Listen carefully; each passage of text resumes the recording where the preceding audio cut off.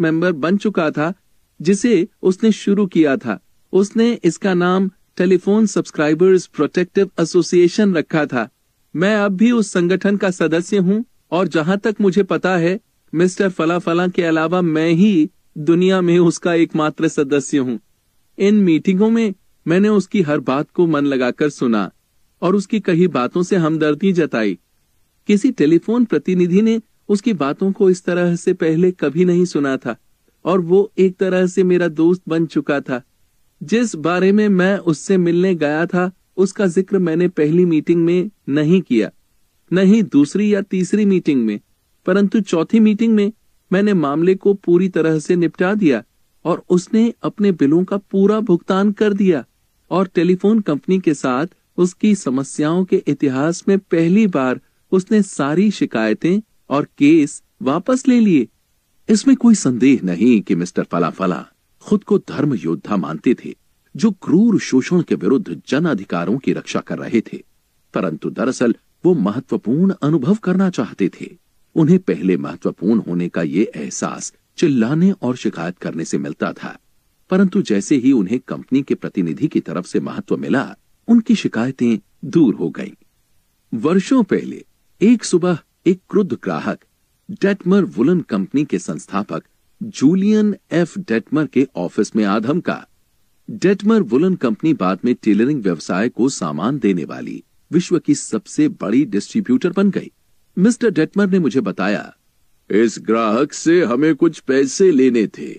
ग्राहक ये मानने को तैयार ही नहीं था, परंतु हम ये जानते थे कि हम सही थे, इसलिए हमारे क्रेडिट डिपार्टमेंट ने भुगतान करने के लिए उससे बार बार अनुरोध किया। हमारे क्रेडिट डिपार्टमेंट की तरफ से बहुत से पत्र मिलने के बाद उसने अपना सूटकेस पैक किया और वो शिकागो आ पहुंचा। वो तेजी से मेरे ऑफिस में आया, सिर्फ ये बताने के लिए कि न तो वो बिल चुकाएगा और न ही भविष्य में डेटमर वुलन कंपनी से एक धेले का भी सामान खरीदेगा। मैंने उसकी बातें धैर्य से सुनी। मेरा बहुत मन हो रहा था कि मैं उसे टोक दूं या उसकी बात काट दूं, पर मैंने महसूस किया कि यह गलत नीति होगी, इसलिए मैंने उसके दिल का गुबार निकल जाने दिया। जब उसका गुस्सा ठंडा पड़ गया और वो सुनने की स्थिति में आ गया तो मैंने उससे शांति से कहा, मैं आपको शिकागो आने के लिए और मुझे पूरी बात बताने के लिए धन्यवाद देता हूं। आपने मुझ पर एक बड़ा एहसान किया है। अगर हमारे क्रेडिट डिपार्टमेंट की वजह से आपको तकलीफ हुई है तो इससे और भी कई अच्छे ग्राहकों को तकलीफ हो सकती है और ये हमारे बिजनेस के लिए अच्छा नहीं है। मेरा यकीन मानिए, आप इन बातों को बताने के जितने उत्सुक हैं उससे कहीं ज्यादा मैं इन्हें सुनने के लिए उत्सुक हूं। जब मैंने ये सब कहा तो उसे बहुत आश्चर्य हुआ। उसे ये सुनने की उम्मीद नहीं थी। मुझे लगा कि वो थोड़ा निराश भी हुआ। वो मुझे 2-4 बातें सुनाने के लिए शिकागो आया था और मैं था कि उससे बहस करने की बजाय उसे धन्यवाद दे रहा था। मैंने उसे विश्वास दिलाया कि हम अपने बही खाते से उसके उधार को काट देंगे और इसे भूल जाएंगे, क्योंकि उसके पास तो देखने के लिए एक ही अकाउंट है, जबकि हमारे क्लर्कों को हजारों अकाउंट देखने पड़ते हैं। इसलिए उसके गलत होने की संभावना कम है, जबकि हमारे गलत होने की संभावना ज्यादा है। मैंने उसे बताया कि मैं उसकी भावनाओं को समझ सकता हूं। अगर मैं उसकी जगह होता तो मैंने भी यही किया होता, क्योंकि अब उसकी इच्छा हमसे सामान खरीदने की नहीं थी। इसलिए मैंने उसे कई दूसरे अच्छे वुलन स्टोर्स के नाम भी सुझा दिए। पहले जब भी वो शिकागो आता था तब हम आमतौर पर इकट्ठे ही लंच किया करते थे, इसलिए मैंने उस दिन भी उसे लंच के लिए आमंत्रित किया। उसने अनमने ढंग से मेरे आग्रह को स्वीकार किया, परंतु जब हम वापस ऑफिस लौटे तो उसने मुझे पहले से भी बड़ा ऑर्डर दिया। वो अच्छे मूड में घर लौटा क्योंकि वो अच्छाई का जवाब अच्छाई से देना चाहता था। घर लौटकर उसने अपने अकाउंट को ठीक से देखा और उसे एक ऐसा बिल मिल गया जिसका भुगतान उसने नहीं किया था। उसने माफी मांगते हुए चेक भिजवा दिया। बाद में जब उसके घर बेटा हुआ तो उसने अपने पुत्र का बीज का नाम डेटमर रखा और 22 साल बाद अपनी मृत्यु तक वो कंपनी का मित्र और ग्राहक बना रहा। सालों पहले एक गरीब डच अप्रवासी बालक स्कूल के बाद अपने परिवार की मदद करने के लिए बेकरी शॉप की खिड़कियां धोया करता था। उसका परिवार इतना गरीब था कि इसके अलावा वो हर रोज सड़क पर बाल्टी लेकर घूमा करता था ताकि कोयले की गाड़ियों से गटर में गिरे हुए कोयले के टुकड़ों को बीन सके। इस बालक एडवर्ड बॉक को अपने जीवन के 6 वर्षों का स्कूल नसीब ही नहीं हुआ, परंतु अंततः वो अमेरिकी पत्रकारिता के इतिहास में सर्वाधिक सफल मैगजीन संपादकों में से एक बन गया। ऐसा किस तरह हुआ, ये एक लंबी कहानी है, परंतु इसकी शुरुआत किस तरह हुई ये संक्षेप में बताया जा सकता है। इस अध्याय में दिए गए सिद्धांतों का प्रयोग करके उन्हें पहला अवसर मिला। उन्होंने 13 वर्ष की उम्र में स्कूल छोड़ दिया था और वो वेस्टर्न यूनियन में ऑफिस बॉय बन गए, परंतु उन्होंने शिक्षा के विचार को एक पल के लिए भी अपनी नजरों से ओझल नहीं होने दिया। इसके बजाय उन्होंने खुद को शिक्षित करना प्रारंभ कर दिया।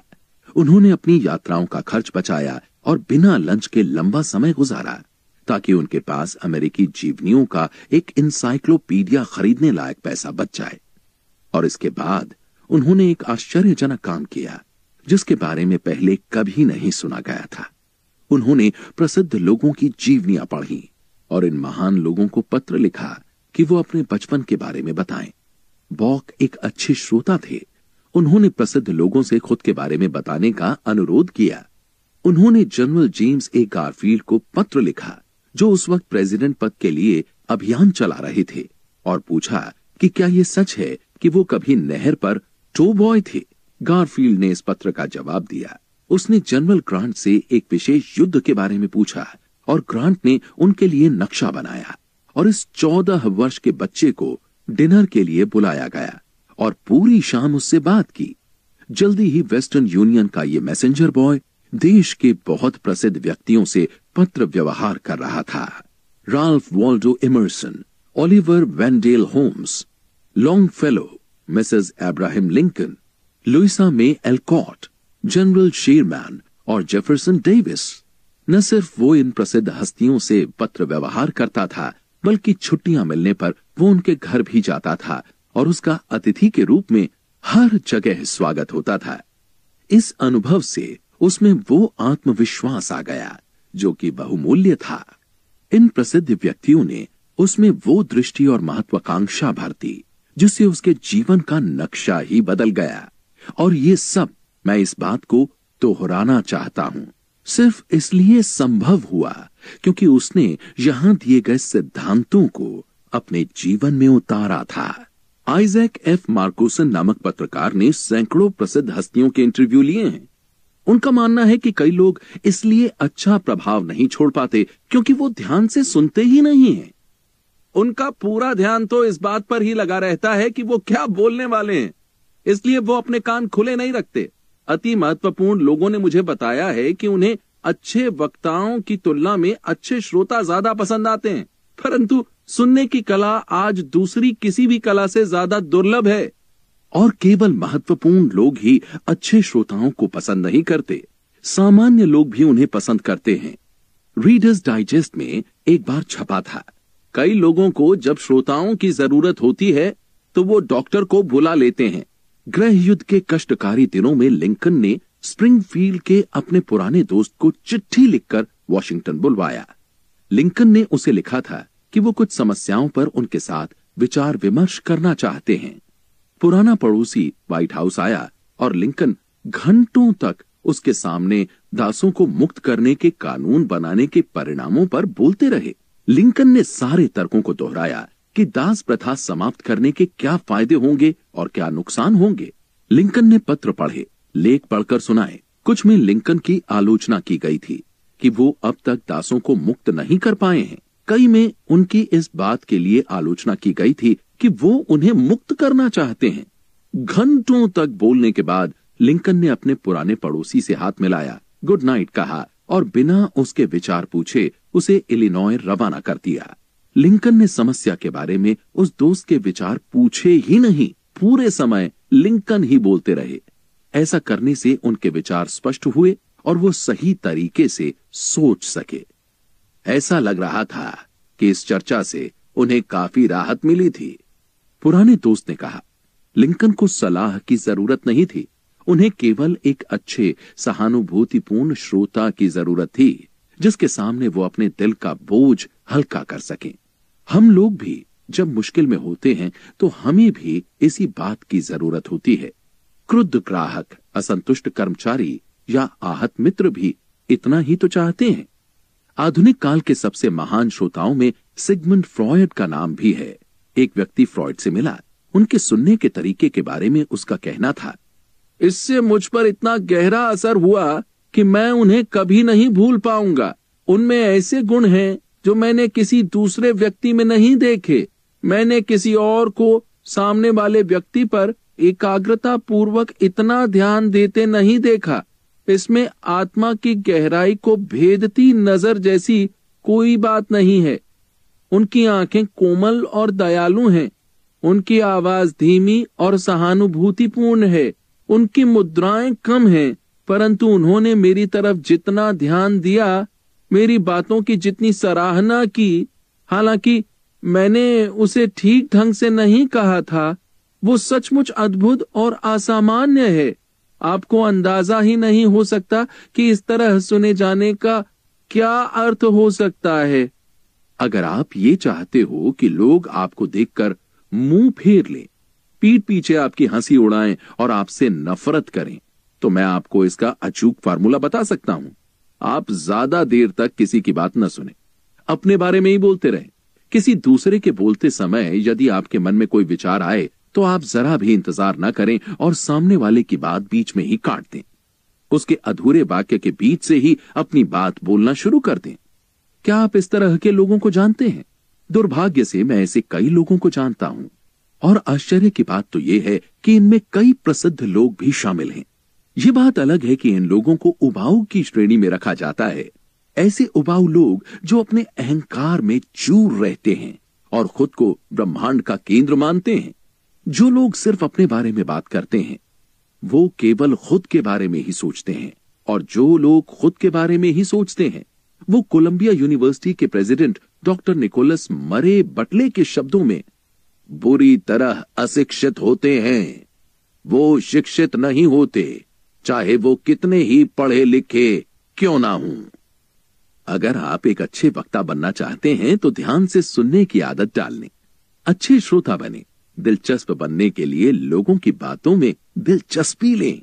ऐसे सवाल पूछें जिनका जवाब देने में सामने वाले को मजा आए। उनके बारे में और उनकी उपलब्धियों के बारे में बात करने के लिए उन्हें प्रोत्साहित करें। याद रखें कि लोगों को आप में या आपकी समस्याओं में जितनी रुचि है, उससे 100 गुना ज्यादा रुचि उन्हें अपने आप में या खुद की समस्याओं में है। चीन में अकाल से लाखों लोगों के मरने से ज्यादा परवाह उन्हें अपनी दाढ़ के दर्द से है। अफ्रीका में 40 भूकंपों से ज्यादा दर्द उन्हें अपनी गर्दन के फोड़े से होता है। अगली बार चर्चा करते समय इस बात का ध्यान रखें। सिद्धांत 4, अच्छे श्रोता बने। दूसरों को खुद के बारे में बातें करने के लिए प्रोत्साहित करें। खंड 2, अध्याय 5, लोगों की दिलचस्पी कैसे जगाएं। थियोडोर रूज़वेल्ट से मिलने वाला हर अतिथि उनके ज्ञान के अथाह भंडार से चमत्कृत हो जाता था। चाहे मिलने वाला काउबॉय हो या न्यूयॉर्क का राजनेता या कूटनीतिज्ञ, रूज़वेल्ट जानते थे किससे क्या कहना है, और वो ऐसा किस तरह जानते थे। जवाब आसान है। जब भी रूज़वेल्ट को किसी से मिलना होता था तो वो एक रात पहले उस विषय का अध्ययन करते थे जिसमें आगंतुक की विशेष रुचि होती थी। क्यों?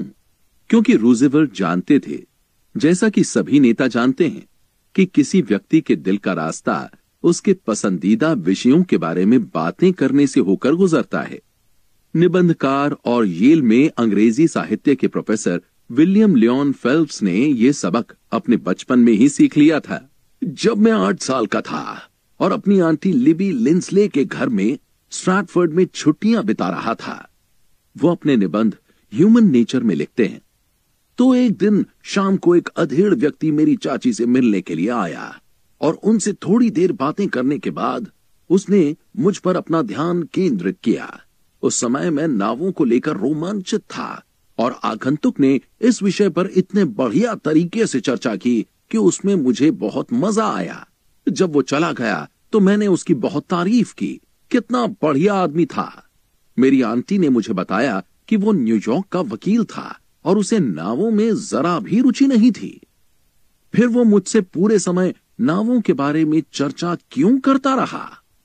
क्योंकि वो समझदार और सभ्य आदमी था। वो जानता था कि तुम्हारी दिलचस्पी नावों में थी और इसीलिए उसने उस विषय में तुमसे बातें की, ताकि उसकी बातें तुम्हें रोचक लगें और तुम्हें खुशी मिले। उसने तुम्हारे लिए खुद को रोचक बनाया था, इसीलिए तुम्हें वो इतना पसंद आया। और विलियम लियोन फेल्प्स कहते हैं, मैं अपनी आंटी की ये बात कभी नहीं भूला। जब मैं ये अध्याय लिख रहा हूं तो मेरे सामने एडवर्ड एल कैलिफ का एक पत्र रखा हुआ है। एक बार मुझे मदद की जरूरत थी। एक बड़ी स्काउट जम्बूरी यूरोप जाने वाली थी और मैं चाहता था कि अमेरिका के एक बड़े कॉरपोरेशन के प्रेसिडेंट मेरे एक बच्चे को ट्रिप पर भेजने का खर्च उठाएं। सौभाग्य से उनसे मिलने जाने से ठीक पहले मैंने सुना कि उन्होंने $10 लाख का एक चेक काटा था, जो कैंसिल हो जाने के बाद उन्होंने मढ़वा कर रख लिया था। उनके ऑफिस में घुसते ही मैंने सबसे पहले उनसे $10 लाख के चेक के बारे में पूछा। $10 लाख का चेक? मैंने उन्हें बताया कि मैंने किसी को इतनी बड़ी रकम का चेक काटते हुए नहीं सुना है और मैं अपने बच्चों को ये बताना चाहता था कि मैंने अपनी आंखों से $10 लाख का चेक सचमुच देखा था। उन्होंने मुझे खुशी खुशी चेक दिखा दिया। मैंने इसकी प्रशंसा की और उनसे पूछा कि ये चेक क्यों और किस तरह काटा गया। आप ध्यान दें कि मिस्टर कैलिफ ने मुलाकात की शुरुआत में बॉय स्काउट्स या यूरोप की जम्बूरी या अपनी ख्वाहिश के बारे में बात नहीं की। वो उस चीज में दिलचस्पी ले रहे थे जिसमें सामने वाले की दिलचस्पी थी। उसका परिणाम ये हुआ। कुछ देर बाद प्रेसिडेंट ने पूछा, अच्छा, आप मुझसे मिलना क्यों चाहते थे? मैंने उनके सामने अपनी बात रख दी। मुझे बहुत हैरत हुई, मिस्टर कैलिफ ने आगे बताया, जब उन्होंने न सिर्फ मेरा आग्रह तत्काल पूरा कर दिया, बल्कि मैंने जितना मांगा था उससे ज्यादा दिया। मैंने अपने एक बच्चे को यूरोप भेजने के लिए कहा था। उन्होंने मेरे 5 बच्चों और मुझे यूरोप भेजने का बंदोबस्त कर दिया। यही नहीं, उन्होंने हमें $1000 का क्रेडिट लेटर भी दिया और हम सबको यूरोप में 7 हफ्ते तक रुकवाया भी। उन्होंने हमारी कंपनी के ब्रांच प्रेसिडेंट को पत्र लिखकर उनसे कहा कि वो हमारी सुख सुविधा का ध्यान रखें। वो हमसे पेरिस में मिले और उन्होंने हमें पेरिस की सैर भी करवाई। तब से उन्होंने कई ऐसे युवकों को नौकरी भी दी है जिनके माता पिता गरीब थे और वो अब भी हमारे समूह में सक्रिय हैं। परंतु मैं जानता हूं कि अगर मैंने ये पता नहीं लगाया होता कि उनकी रुचि किस क्षेत्र में है और उनके चेक में दिलचस्पी नहीं दिखाई होती, तो मेरे लिए उनसे अपनी बात मनवाना 10 गुना अधिक मुश्किल होता। क्या ये बिजनेस में भी एक बहुमूल्य तकनीक है? आइए देखते हैं। डुवर्नॉय एंड सन्स के हेनरी जी डुवर्नॉय की आप बीती सुने, जिनकी न्यूयॉर्क में होलसेल की बेकिंग फर्म थी। मिस्टर डुवर्नॉय न्यूयॉर्क के एक होटल को ब्रेड सप्लाई करने की कोशिश कर रहे थे।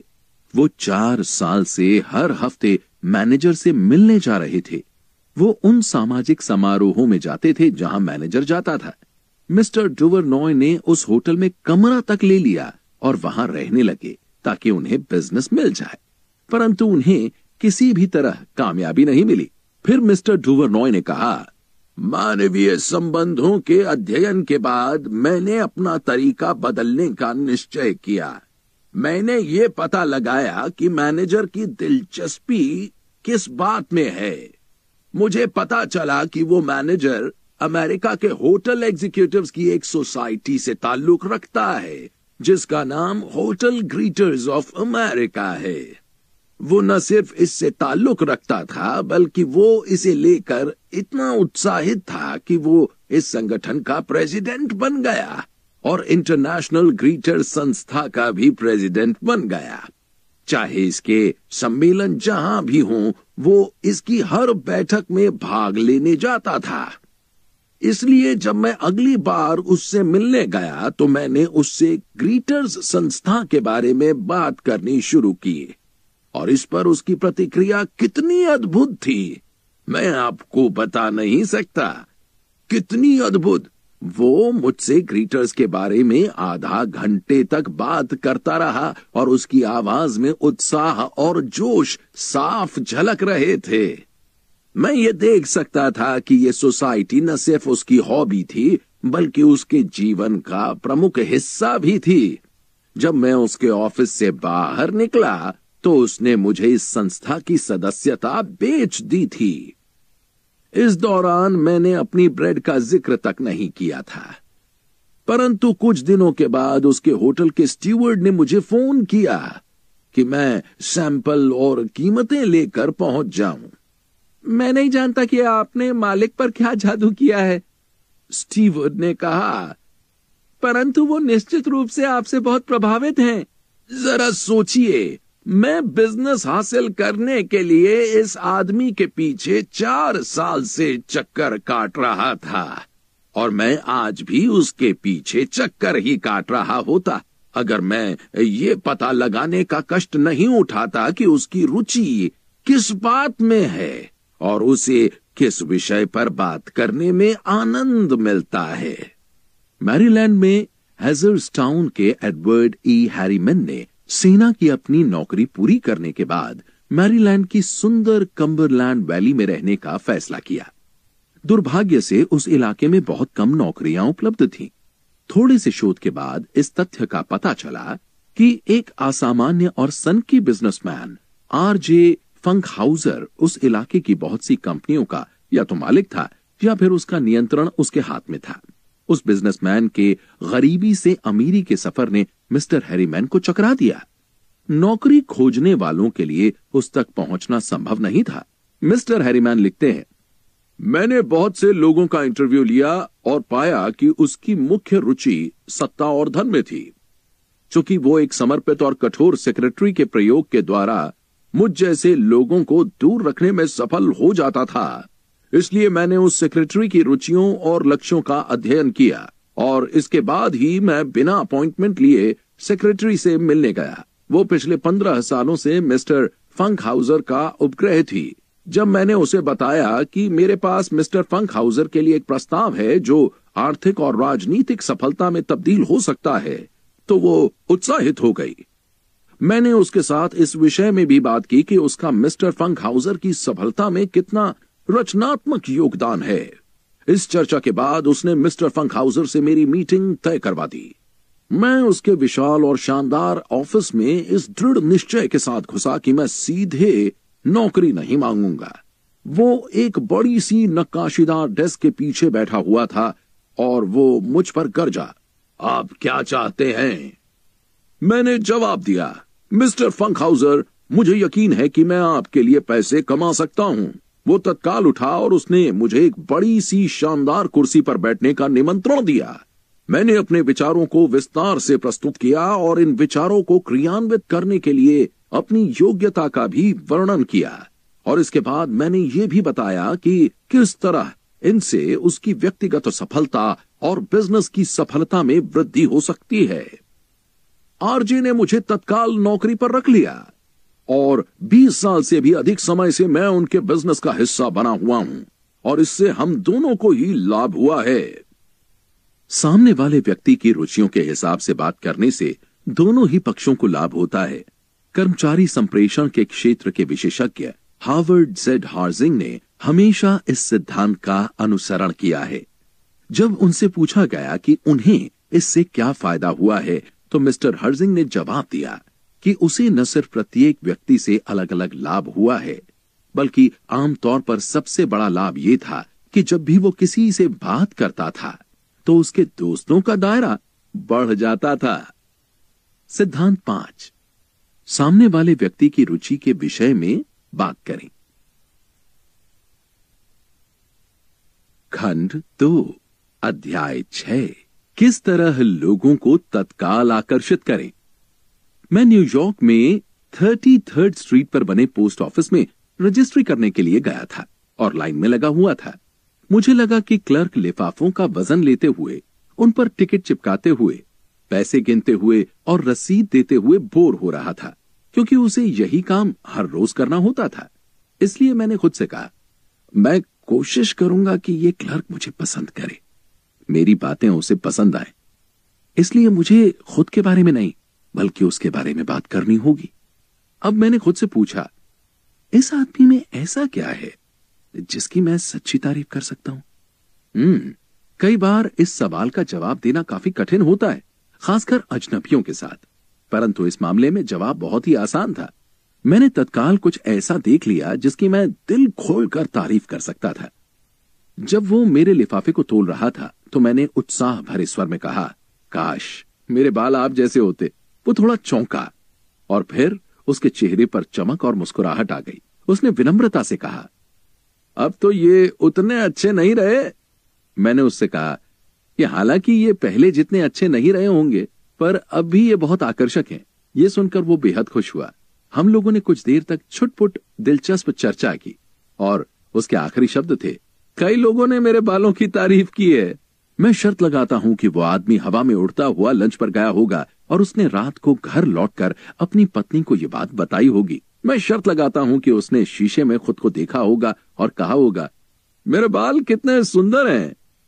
मैंने एक बार लोगों को यह कहानी सुनाई और बाद में एक व्यक्ति ने मुझसे यह सवाल पूछा, आप उससे क्या हासिल करने की कोशिश कर रहे थे? मैं उससे क्या हासिल करने की कोशिश कर रहा था? मैं उससे क्या हासिल करने की कोशिश कर रहा था? अगर हम इतने ज्यादा स्वार्थी हो जाएं कि हम सामने वाले से बिना कुछ लिए उसे जरा सी खुशी या तारीफ भी न दे सकें, तो हमारी आत्माएं सड़े हुए सेब जैसी सिकुड़ चुकी हैं और हमें निश्चित रूप से असफल हो जाना चाहिए। और हां, मैं उससे कुछ हासिल करना चाहता था। मैं उससे एक अमूल्य चीज हासिल करना चाहता था और जो मैं चाहता था वो चीज मुझे मिल भी गई। मैं चाहता था कि मैं उसे खुश कर दूं, कि मैं बिना कुछ मिलने की आशा के उसे कुछ दे सकूं। यही वो भावना है जो घटना के बीच जाने के बाद भी हमारी यादों में लंबे समय तक बनी रहती है और मधुर स्वर में गुनगुनाती है। मानव व्यवहार का एक बहुत महत्वपूर्ण नियम है।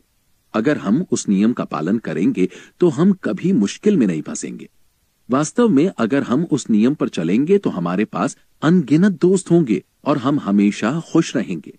परंतु जिस पल हम उस नियम को तोड़ेंगे, उसी पल से हम बहुत सारी मुश्किलों में फंस जाएंगे। ये नियम है, हमेशा दूसरे व्यक्ति को महत्वपूर्ण अनुभव कराएं। जैसा हम पहले ही देख चुके हैं, जॉन ड्यूई ने कहा है कि महत्वपूर्ण बनने की इच्छा मानव स्वभाव की सबसे महत्वपूर्ण इच्छा होती है। विलियम जेम्स ने कहा है, हर मनुष्य के दिल की गहराई में यह लालसा छुपी होती है कि उसे सराहा जाए। जैसा मैं पहले ही बता चुका हूं कि यही लालसा हमें जानवरों से अलग करती है। यही लालसा मानव सभ्यता के विकास का कारण है। दार्शनिक सदियों से मानव संबंधों के नियमों पर चिंतन मनन करते आ रहे हैं और इस चिंतन मनन से केवल एक महत्वपूर्ण सूत्र विकसित हुआ है। यह सूत्र नया नहीं है, ये उतना ही पुराना है जितना कि इतिहास। ज़ोरोआस्ट्र ने 2500 साल पहले अपने अनुयायियों को इसकी शिक्षा दी थी। कन्फ्यूशियस ने चीन में 2400 वर्ष पूर्व इसकी शिक्षा दी थी। ताओवाद के संस्थापक लाओ त्से ने होन की घाटी में अपने शिष्यों को यह सूत्र सिखाया था। बुद्ध ने ईसा के 500 साल पहले पवित्र गंगा नदी के किनारे इसका पाठ पढ़ाया था।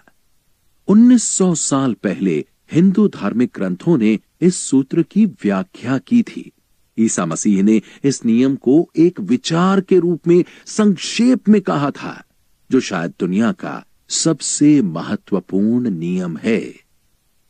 दूसरों के साथ वही व्यवहार करो जैसा तुम चाहते हो कि वो तुम्हारे साथ करें।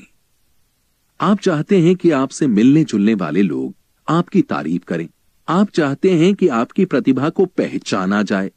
आप चाहते हैं कि आप अपनी छोटी सी दुनिया में महत्वपूर्ण बने।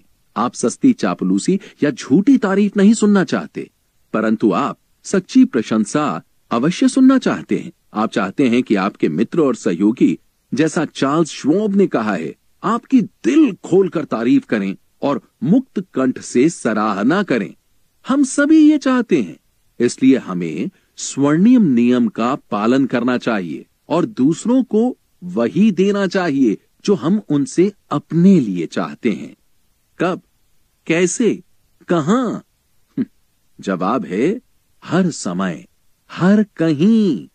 विस्कॉन्सिन के डेविड जी स्मिथ ने हमारी क्लास में बताया कि जब उन्हें एक चैरिटी कंसर्ट के लिए रिफ्रेशर बूथ का चार्ज दिया गया तो किस तरह उन्होंने एक नाजुक परिस्थिति को संभाला। संगीत समारोह जिस रात होने वाला था, उस रात को मैं पार्क में आया और मैंने देखा कि दो बुजुर्ग महिलाएं बुरा सा मुंह बनाए रिफ्रेशर स्टैंड के पास खड़ी हैं। दोनों को यह गलतफहमी हो गई थी कि वही इस कार्यक्रम की इंचार्ज थीं। जब मैं वहां खड़ा विचार कर रहा था कि क्या किया जाए, तो प्रायोजक समिति की एक सदस्य आई और उसने मुझे कैश बॉक्स दे दिया और प्रोजेक्ट पर काम करने के लिए धन्यवाद दिया। उसने रोज और जेन का परिचय मेरे सहायकों के रूप में करवाया और रवाना हो गई। काफी देर तक चुप्पी छाई रही। मुझे एहसास था कि कैश बॉक्स अब सत्ता का प्रतीक बन गया है। इसलिए मैंने उसे रोज को दे दिया और कहा कि शायद मैं पैसे का हिसाब किताब ठीक से नहीं रख पाऊंगा और यदि वो ये जिम्मेदारी उठा लेगी तो मुझे अच्छा लगेगा। फिर मैंने जेन को सुझाव दिया कि वो दो किशोरों को, जिन्हें रिफ्रेशमेंट्स देने के लिए नियुक्त किया गया था, सोडा मशीन ठीक से चलाना सिखा दे। मैंने जेन से कहा कि वो प्रोजेक्ट के इस हिस्से की इंचार्ज होगी। पूरी शाम मजेदार रही। रोज खुशी खुशी पैसे गिनती रही और जेन किशोरों को मार्गदर्शन देती रही और मैं संगीत समारोह का आनंद लेता रहा। प्रशंसा की इस फिलॉसफी का प्रयोग करने के लिए आपको तब तक इंतजार नहीं करना चाहिए जब तक कि आप फ्रांस के राजदूत ना हो जाएं या किसी कमेटी के चेयरमैन ना बन जाएं। आप लगभग हर दिन इसका जादू की तरह इस्तेमाल कर सकते हैं। उदाहरण के लिए, यदि वेटर आपके लिए आलू की जगह फ्रेंच बीन्स ले आए तो आप कहिए, मुझे आपको परेशान करने में कष्ट हो रहा है, परंतु मुझे फ्रेंच बीन्स पसंद हैं।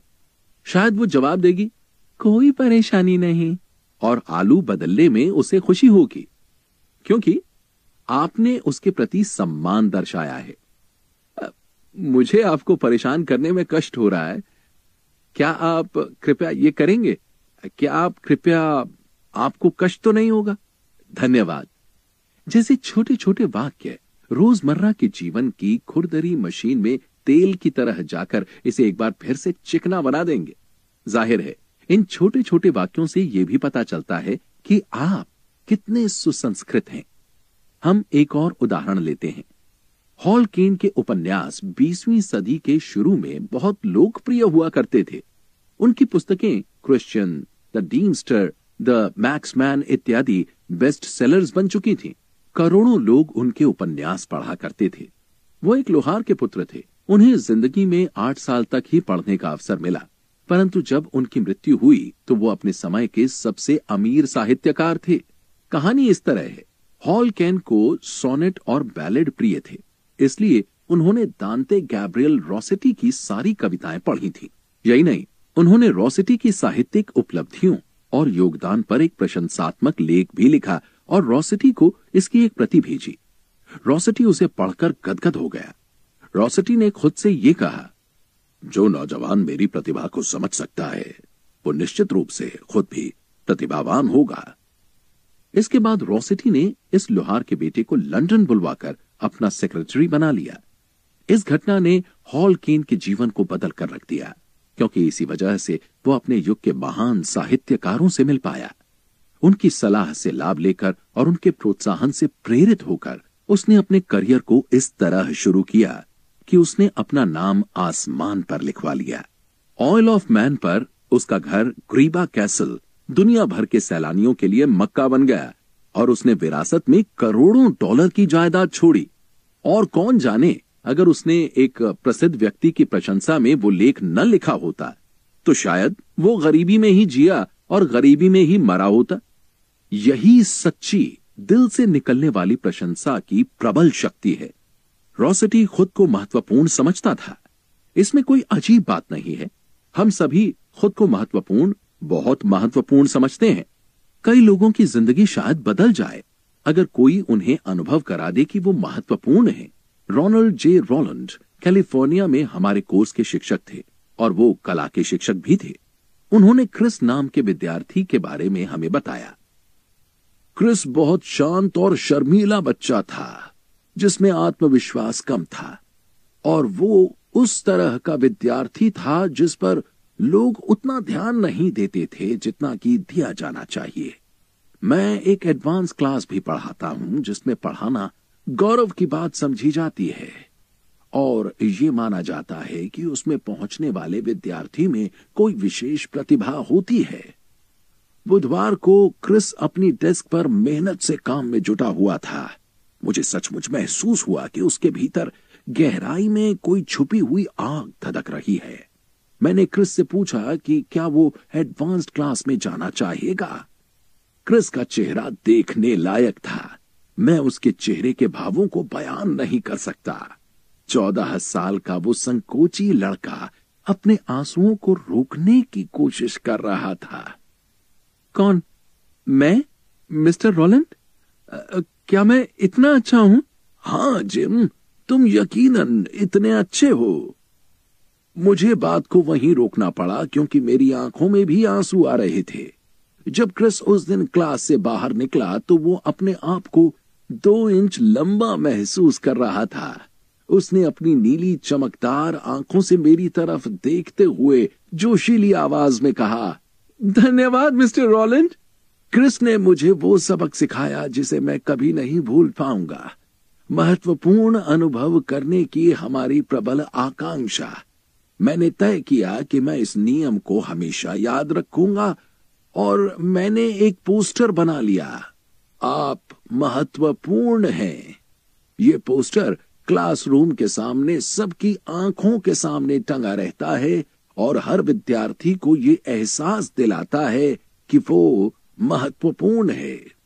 बिना लाग लपेट के सच बात यह है कि आपसे मिलने वाले ज्यादातर लोग अपने आप को आपसे किसी न किसी मामले में सुपीरियर समझते हैं। उनका दिल जीतने का अचूक तरीका किसी कुशल तरीके से उन्हें ये जता देना है कि आपको उनके महत्व का एहसास है और आप इसे सचमुच स्वीकार करते हैं। इमर्सन की बात याद रखें, हर व्यक्ति मुझसे किसी न किसी बात में बेहतर होता है। मैं उसकी वो बात सीख लेता हूं। और इस मामले का दुखद पहलू यह है कि अक्सर ऐसे लोग जिनके पास खुद को सुपीरियर समझने का कोई कारण नहीं होता, वो अपने ईगो को संतुष्ट करने के लिए अहंकार और बहस का सहारा लेते हैं, जो सचमुच दिल दुखा देने वाली बात है। जैसा शेक्सपियर ने कहा है, मनुष्य, घमंडी मनुष्य जरा सी सत्ता की पोशाक पहनते ही ईश्वर की आंखों के सामने ऐसे ऐसे करतब दिखाता है जिन्हें देखकर देवदूत आंसू बहाने लगते हैं। मैं अब आपको यह बताने जा रहा हूं कि मेरे कोर्स के विद्यार्थियों ने किस तरह से इन सिद्धांतों को अपने जीवन में सफलतापूर्वक उतारा। हम कनेक्टिकट के एक वकील का उदाहरण लेते हैं जो अपने रिश्तेदारों की वजह से अपना नाम गोपनीय रखना चाहता है। कोर्स में भाग लेने के कुछ ही दिनों बाद मिस्टर आर अपनी पत्नी के साथ लॉन्ग आइलैंड पर अपनी पत्नी के रिश्तेदारों से मिलने गए। पत्नी ने उसे अपनी बूढ़ी चाची से बात करने के लिए बिठा दिया और खुद अपने कुछ युवा रिश्तेदारों के साथ मिलने चली गई। चूंकि मिस्टर आर को हमारी क्लास में एक भाषण देना था जिसमें उन्हें प्रशंसा के सिद्धांतों पर अमल और उनके परिणामों के बारे में बताना था, इसलिए उन्होंने उस वृद्ध महिला की प्रशंसा करने का निर्णय लिया। उन्होंने घर में चारों तरफ देखा कि वो किस चीज की सच्ची तारीफ कर सकते हैं। ये घर 1890 में बना है ना? उन्होंने पूछा। हाँ, महिला ने जवाब दिया, ये घर उसी साल बना था। ये मुझे उस घर की याद दिलाता है जहां मैं पैदा हुआ था, उन्होंने कहा। ये बहुत सुंदर है, इसे दिल से बनाया गया है, इसमें बहुत जगह है। आजकल ऐसे घर बनते कहां हैं? वृद्ध महिला ने कहा, बिल्कुल ठीक कहा। आजकल लोगों को सुंदर घर की कद्र ही कहां है। वो तो बस एक छोटा सा अपार्टमेंट चाहते हैं और फिर वो अपनी कारों में बैठकर इतराते फिरते हैं। ये हमारे सपनों का घर था, उसने कांपती हुई आवाज में कहा। हमने इसे प्रेम से बनाया था। मेरे पति और मैंने इसका बरसों तक सपना देखा था। हमने इसे बनवाने में किसी आर्किटेक्ट की मदद नहीं ली, हम लोगों ने खुद ही इसका नक्शा बनाया था। फिर उस महिला ने मिस्टर आर को पूरा घर दिखाया। मिस्टर आर ने उन खूबसूरत चीजों की दिल खोलकर तारीफ की जिन्हें वो महिला अपनी यात्राओं में खरीद कर लाई थी और जिन्हें संजोने में उसने जीवन बिता दिया था। मखमली शॉल, पुराना अंग्रेजी टी सेट, सिल्क के पर्दे जो कभी फ्रांस के महल की शोभा बढ़ाते थे। घर दिखाने के बाद वृद्ध महिला मिस्टर आर को अपने गैरेज में ले गई। वहां कवर से ढकी हुई एक चमचमाती पैकार्ड कार खड़ी हुई थी। मेरे पति ने अपनी मृत्यु से कुछ समय पहले ही ये कार खरीदी थी, महिला ने आहिस्ता से कहा। उनकी मौत के बाद मैं इसमें कभी नहीं बैठी। तुम अच्छी चीजों की कद्र करते हो और इसलिए मैं तुम्हें ये कार तोहफे में देना चाहती हूं। अरे आंटी, मिस्टर आर ने कहा, आप ये क्या कर रही हैं? आपने तो मुझे अभिभूत कर दिया है। मैं आपकी उदारता के लिए प्रशंसा करता हूं, पर मैं इसे कैसे ले सकता हूं? मैं तो आपका निकट संबंधी भी नहीं हूं। मेरे पास एक नई कार है और फिर आपके कई रिश्तेदार इस पैकार्ड के मालिक बनना चाहते होंगे। रिश्तेदार? महिला ने कहा। हाँ, मेरे रिश्तेदार तो मेरे मरने का रास्ता देख रहे हैं ताकि वो मेरी कार पर कब्जा कर सके, परंतु ये कार उन्हें नहीं मिलने वाली। अगर ये कार आप उन्हें नहीं देना चाहती तो फिर आप इसे बड़ी आसानी से किसी सेकेंड हैंड डीलर को बेच सकती हैं। बेच दूं? महिला चीखी। क्या तुम्हें लगता है कि मैं इस कार को बेचूंगी? क्या तुम्हें लगता है कि मैं कभी यह सहन कर पाऊंगी कि अजनबी लोग इस कार में घूमें? उस कार में जिसे मेरे पति मेरे लिए खरीद कर लाए थे। मैं इसे बेचने की बात तो सपने में भी नहीं सोच सकती। मैं ये कार तुम्हें दे रही हूं, तुम सुंदर चीजों की कद्र करते हो। उसने बहुत प्रयास किया कि वो कार के तोहफे को अस्वीकार कर दे, परंतु महिला का दिल दुखाए बिना ऐसा करना संभव नहीं था। वो वृद्ध महिला अपने बड़े पुराने महल में अपनी मखमली शॉलों और फ्रांसीसी एंटीक्स और अपनी यादों के साथ रह रही थी और थोड़ी सी आदर, थोड़ी सी प्रशंसा के लिए तरस रही थी। वो भी कभी युवा और सुंदर थी। उसने भी कभी प्रेम से अपने सपनों का घर बनवाया था और इसे सजाने के लिए पूरे यूरोप से दुर्लभ चीजें इकट्ठी की थीं। अब वो बुढ़ापे में अकेले दिन गुजार रही थी और वो प्रेम चाहती थी, सच्ची सराहना चाहती थी और उसे ये कहीं नहीं मिले। और जब ये उसे मिले तो उसे लगा कि रेगिस्तान में झरना मिल गया है। अपनी कृतज्ञता दिखाने के लिए उसे अपनी पसंदीदा पैकर्ड कार को तोहफे में देने से कम कोई भी बात पर्याप्त नहीं लगी। अब हम एक और उदाहरण लेते हैं। डोनाल्ड एम मैकमेहन न्यूयॉर्क में राई में landscape architect company Lewis and Valentine का सुपरिटेंडेंट था। उसने हमें यह घटना सुनाई। How to win friends and influence people course में भाग लेने के बाद एक दिन मैं एक प्रसिद्ध जज की जायदाद को लैंडस्केप कर रहा था। जज ने बाहर आकर मुझे निर्देश दिए कि वो कहां पौधे लगाना चाहते हैं। मैंने कहा, आपकी हॉबी बड़ी अच्छी है। मैं काफी देर से सोच रहा था कि आपने कितने सुंदर कुत्ते पाल रखे हैं। मुझे लगता है कि आप मैडिसन स्क्वायर गार्डन के शो में हर साल बहुत सारे ब्लू रिबन जीतते होंगे। इस थोड़ी सी प्रशंसा का प्रभाव बहुत आश्चर्यजनक था। हाँ, जज ने जवाब दिया, मुझे अपने कुत्तों के साथ बहुत आनंद आता है। क्या आप मेरा डॉग हाउस देखना पसंद करेंगे? जज ने मुझे 1 घंटे तक कुत्ते और उनके द्वारा जीते गए इनाम दिखाए।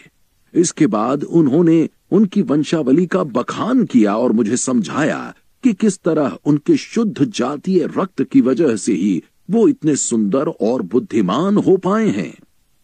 आखिरकार मेरी तरफ मुड़ते हुए उन्होंने मुझसे पूछा, क्या आपके यहां कोई छोटा बच्चा है? मैंने कहा, हां, मेरे एक बेटा है। क्या वो कुत्ते के पिल्ले से खेलना पसंद करेगा? जज ने पूछा। हां, वो तो खुशी से पागल हो जाएगा, मैंने जवाब दिया। ठीक है, तो फिर मैं उसे एक पिल्ला तोहफे के रूप में भिजवा देता हूं, जज ने घोषणा की। इसके बाद उन्होंने मुझे यह बताना शुरू किया कि पिल्ले को कैसे खिलाया जाता है। फिर वो रुके। अगर मैं आपको मुंह जबानी बताऊंगा तो आप भूल जाएंगे। बेहतर होगा कि मैं इसे लिख दूं। जज घर के अंदर गए और वहां पिल्ले की वंशावली और खान पान की आदतें टाइप की। उन्होंने सैकड़ों डॉलर का बहुमूल्य पिल्ला और अपना 1.25 घंटे का कीमती समय मुझे इसलिए दिया क्योंकि मैंने उनकी हॉबी और उनकी उपलब्धियों की सच्ची तारीफ की थी। कोडक फेम जॉर्ज ईस्टमैन ने ट्रांसपेरेंट फिल्म का आविष्कार किया, जिसकी वजह से मोशन पिक्चर्स बनना संभव हुआ। उनके पास $1 अरब की संपत्ति थी और वो दुनिया के सबसे सफल बिजनेसमैनों में से एक थे। परंतु अपनी इन अद्भुत उपलब्धियों के बावजूद भी वो प्रशंसा के इतने भूखे थे जितने कि आप और मैं। एक उदाहरण लें, ईस्टमैन रॉचेस्टर में स्कूल ऑफ म्यूजिक और किलबोर्न हॉल बनने जा रहा था। ईस्टमैन की इन इमारतों में थिएटर चेयर्स लगनी थी, इसलिए सुपीरियर सिटिंग कंपनी के प्रेसिडेंट अपनी कंपनी के लिए उनकी कुर्सियों का ऑर्डर लेना चाहते थे। मिस्टर एडमसन ने आर्किटेक्ट को फोन करके रॉचेस्टर में मिस्टर ईस्टमैन से मुलाकात का समय ले लिया। जब एडमसन उनके ऑफिस पहुंचे तो आर्किटेक्ट ने कहा, मैं जानता हूं कि आप ये ऑर्डर हासिल करना चाहते हैं, परंतु मैं आपको ये बताना चाहता हूं कि अगर आपने जॉर्ज ईस्टमैन का 5 मिनट से अधिक समय लिया तो आप अपने मकसद में कामयाब नहीं हो पाएंगे। वो बहुत अनुशासन प्रिय व्यक्ति हैं, वो बेहद व्यस्त हैं, इसलिए जल्दी से अपनी बात कहो और वापस आ जाओ। एडमसन यही सब करने के लिए पूरी तरह से तैयार थे। कमरे में दाखिल होने के बाद एडमसन ने देखा कि मिस्टर ईस्टमैन अपनी डेस्क पर रखे कागजों के गट्ठे पर झुके हुए थे। थोड़ी देर बाद मिस्टर ईस्टमैन ने अपना सिर उठाया, चश्मा उतारा और मिस्टर एडमसन तथा आर्किटेक्ट की तरफ बढ़कर कहा, गुड मॉर्निंग, मैं आपके लिए क्या कर सकता हूं? आर्किटेक्ट ने उनका परिचय करवाया और फिर मिस्टर एडमसन ने कहा, जब मैं आपका बाहर इंतजार कर रहा था मिस्टर ईस्टमैन, तो मैं मन ही मन आपके ऑफिस की तारीफ कर रहा था। ऐसे ऑफिस में काम करने का किसका दिल नहीं करेगा? मैं इंटीरियर बिजनेस में हूं और मैंने अपने जीवन में इससे सुंदर ऑफिस नहीं देखा। जॉर्ज ईस्टमैन ने जवाब दिया, आपने मुझे वो बात याद दिला दी जिसे मैं लगभग भूल चुका था। यह ऑफिस सुंदर है ना? जब मैंने इसे बनवाया था तो शुरू में मुझे इसमें काम करने में बहुत आनंद आता था, परंतु अब मेरे दिमाग में दूसरी बहुत सी बातें रहती हैं और कई बार तो मैं हफ्तों तक अपने कमरे को ही ठीक से नहीं देख पाता। एडमसन ने उठकर अपने हाथ से एक पैनल को छुआ। ये इंग्लिश ओक है ना? ये इटालियन ओक से जरा हटकर है। हाँ, ईस्टमैन ने जवाब दिया, ये इंपोर्टेड इंग्लिश ओक है। इसे मेरे दोस्त ने खास तौर पर पसंद करके चुना था और मेरा दोस्त लकड़ी का विशेषज्ञ है। फिर ईस्टमैन ने उसे पूरा कमरा दिखाया, उसके आकार पर टिप्पणी की, उसके रंग और वो सारी चीजें जिनकी उन्होंने योजना बनाई थी और जिनके अनुसार ये कमरा तैयार हुआ था। कमरे में घूमते समय और लकड़ी के काम की सराहना करते हुए वो लोग एक खिड़की के सामने रुक गए और जॉर्ज ईस्टमैन ने अपने विनम्र अंदाज में उन संस्थाओं की ओर संकेत किया जिनके द्वारा वो मानवता की सेवा करने का प्रयास कर रहे थे। University of Rochester, general hospital, homeopathic hospital, friendly home, children's hospital इत्यादि। एडमसन ने दौलत का आदर्शवादी उपयोग करने के लिए उनकी तारीफ की कि वो अपनी संपत्ति का प्रयोग मानवता के दुख दर्द कम करने के लिए कर रहे हैं। फिर जॉर्ज ईस्टमैन ने कांच का एक केस खोला और उसमें से अपना पहला कैमरा निकालकर एडमसन को दिखाया, एक आविष्कार जिसे उन्होंने एक अंग्रेज से खरीदा था। एडमसन ने ईस्टमैन से विस्तार से पूछा कि बिजनेस में इतनी अपार सफलता हासिल करने से पहले उन्हें शुरुआत में किस तरह के संघर्षों से गुजरना पड़ा। मिस्टर ईस्टमैन ने बचपन की अपनी गरीबी के बारे में बताया कि किस तरह से उनकी विधवा मां बोर्डिंग हाउस चलाती थी, जबकि वो एक बीमा ऑफिस में क्लर्क का काम करते थे। गरीबी का राक्षस उन्हें दिन रात डराता रहता था और इसी वजह से उन्होंने ये संकल्प किया कि वो इतना अधिक धन कमाएंगे कि उनकी मां को काम करने की जरूरत न रहे। मिस्टर एडमसन सवाल पूछते रहे और मन लगाकर पूरी बात सुनते रहे। फिर मिस्टर ईस्टमैन ने बताया कि किस तरह वो ड्राई फोटोग्राफिक प्लेट्स के साथ प्रयोग करते थे। वो किस तरह पूरे दिन ऑफिस में काम करके रात को प्रयोगशाला में काम करते थे। झपकी लेने का समय भी वो प्रयोग के दौरान ही निकालते थे, जबकि केमिकल्स अपना काम करते रहते थे। कभी कभी तो लगातार 72 घंटे तक वो अपने कपड़े भी नहीं बदलते थे और वो उन्हीं कपड़ों में सोते भी थे और काम भी करते थे। जेम्स एडमसन को ईस्टमैन के ऑफिस में घुसने से पहले ये चेतावनी दी गई थी, मुलाकात 5 मिनट से अधिक नहीं चलनी चाहिए। परंतु 2 घंटे गुजरने के बाद भी उनकी बातें खत्म होने का नाम नहीं ले रही थीं। अंत में जॉर्ज ईस्टमैन ने एडमसन से कहा, पिछली बार मैं जापान से कुछ कुर्सियां लेकर आया था और उन्हें अपने पोर्च पर रख दिया था, परंतु सूर्य की गर्मी के कारण उनका पेंट उखड़ गया। इसलिए मैं कुछ दिन पहले बाजार जाकर पेंट लाया और मैंने अपने हाथों से उन कुर्सियों को पेंट किया है। क्या आप देखना चाहेंगे कि मैंने कैसा पेंट किया है? अच्छा, तो आइए मेरे साथ लंच पर घर चलिए और मैं आपको वो कुर्सियां दिखाता हूं। लंच के बाद मिस्टर ईस्टमैन ने एडमसन को वो कुर्सियां दिखाई जिन्हें वो जापान से खरीद कर लाए थे। उनकी कीमत कुछ डॉलर से अधिक नहीं थी, परंतु जॉर्ज ईस्टमैन को, जो कि अब एक अरबपति थे, इस बात का गर्व था कि इन कुर्सियों को उन्होंने खुद पेंट किया था। जिन कुर्सियों का ऑर्डर लेने के लिए एडमसन गए थे, वो ऑर्डर $90,000 का था। आपको क्या लगता है ऑर्डर किसे मिला होगा? जेम्स एडमसन को या फिर उनके किसी प्रतिद्वंदी को? इस घटना के बाद जॉर्ज ईस्टमैन और जेम्स एडमसन पक्के दोस्त बन गए और उनकी दोस्ती मिस्टर ईस्टमैन की मृत्यु तक चलती रही। फ्रांस के एक रेस्तरां मालिक क्लॉड मॉरिस ने इस सिद्धांत का प्रयोग करते हुए अपनी एक महत्वपूर्ण कर्मचारी को नौकरी न छोड़ने के लिए राजी कर लिया। ये महिला उनके यहाँ 5 साल से नौकरी कर रही थी और वो मॉरिस तथा उसके 21 लोगों के स्टाफ के बीच की महत्वपूर्ण कड़ी थी।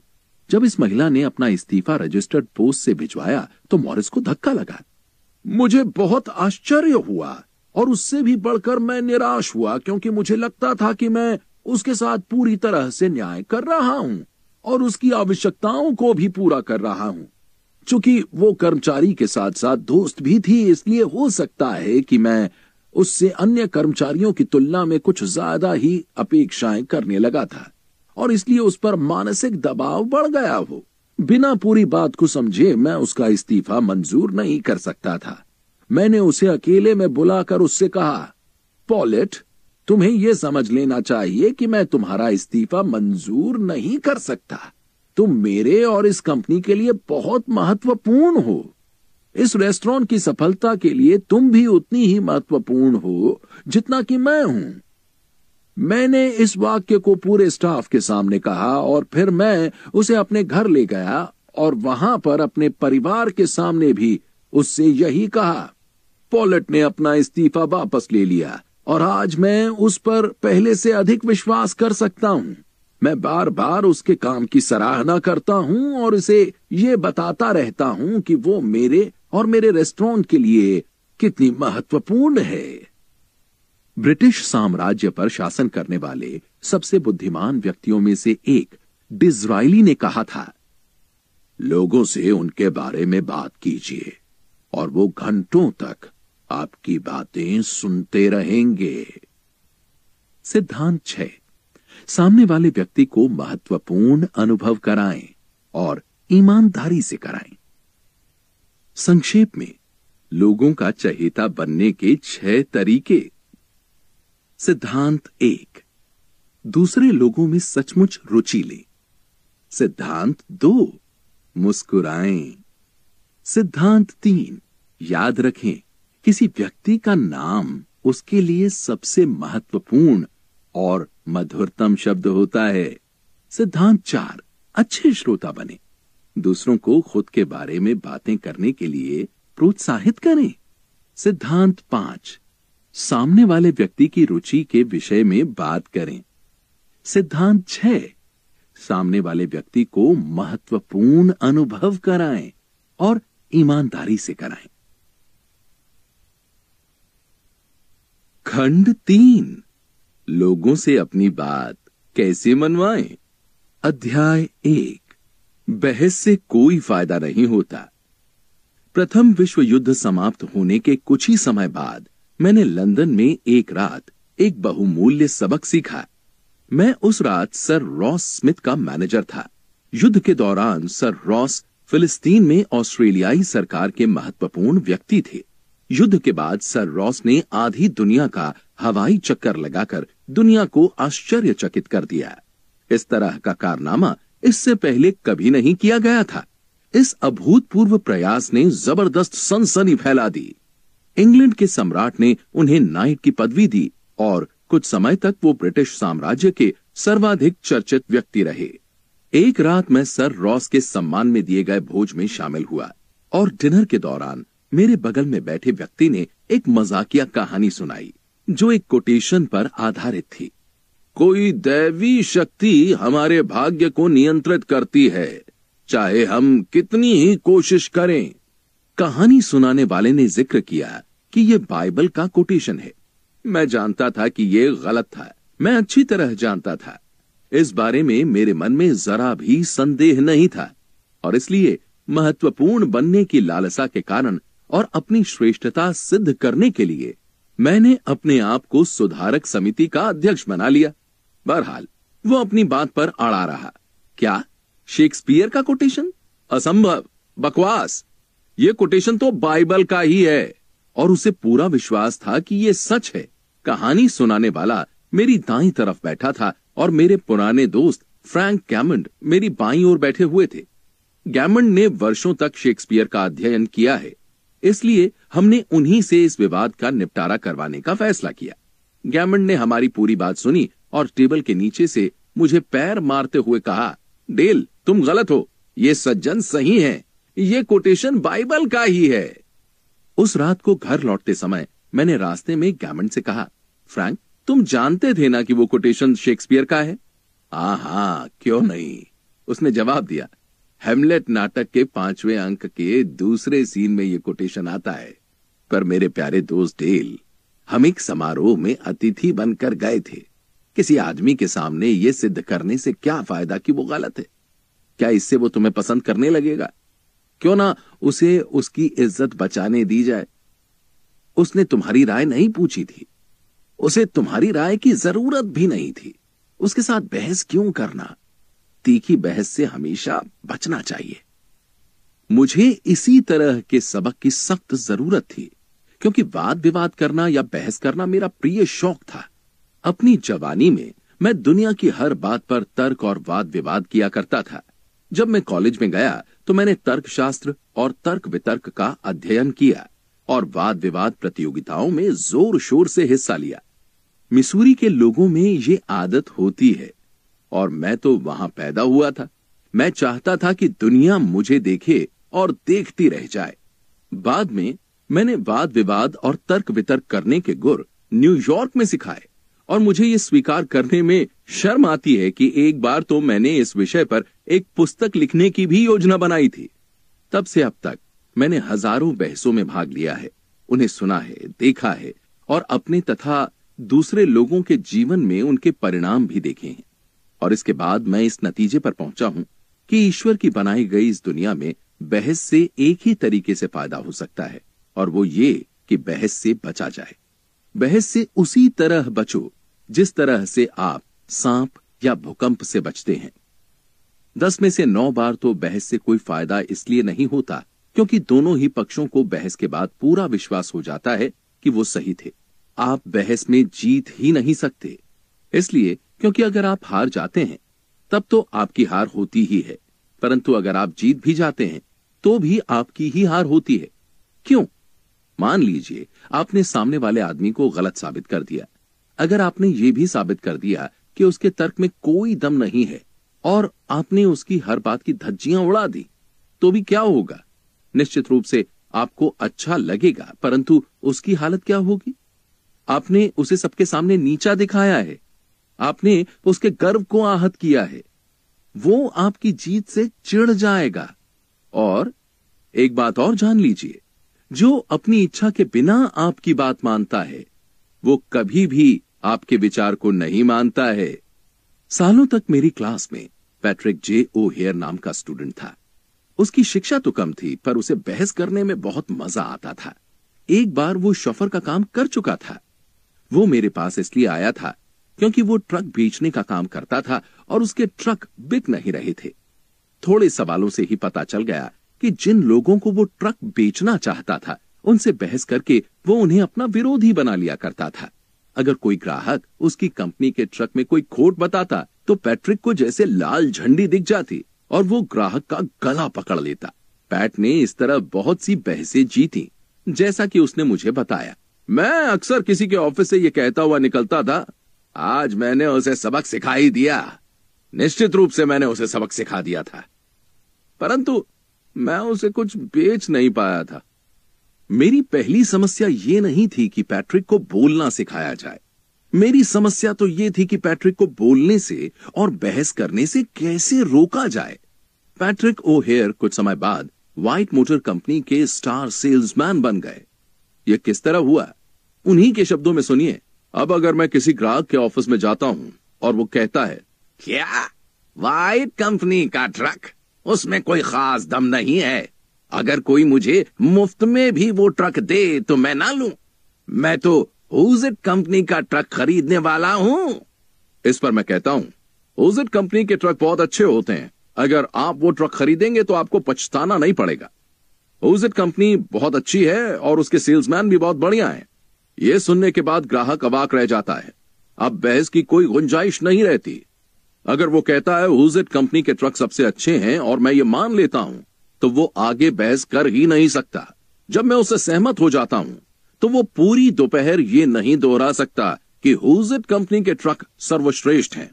फिर हम हुजिट के विषय से आगे बढ़ते हैं और मैं उसे व्हाइट ट्रक की खासियतों के बारे में बताता हूं। पहले ऐसा होता था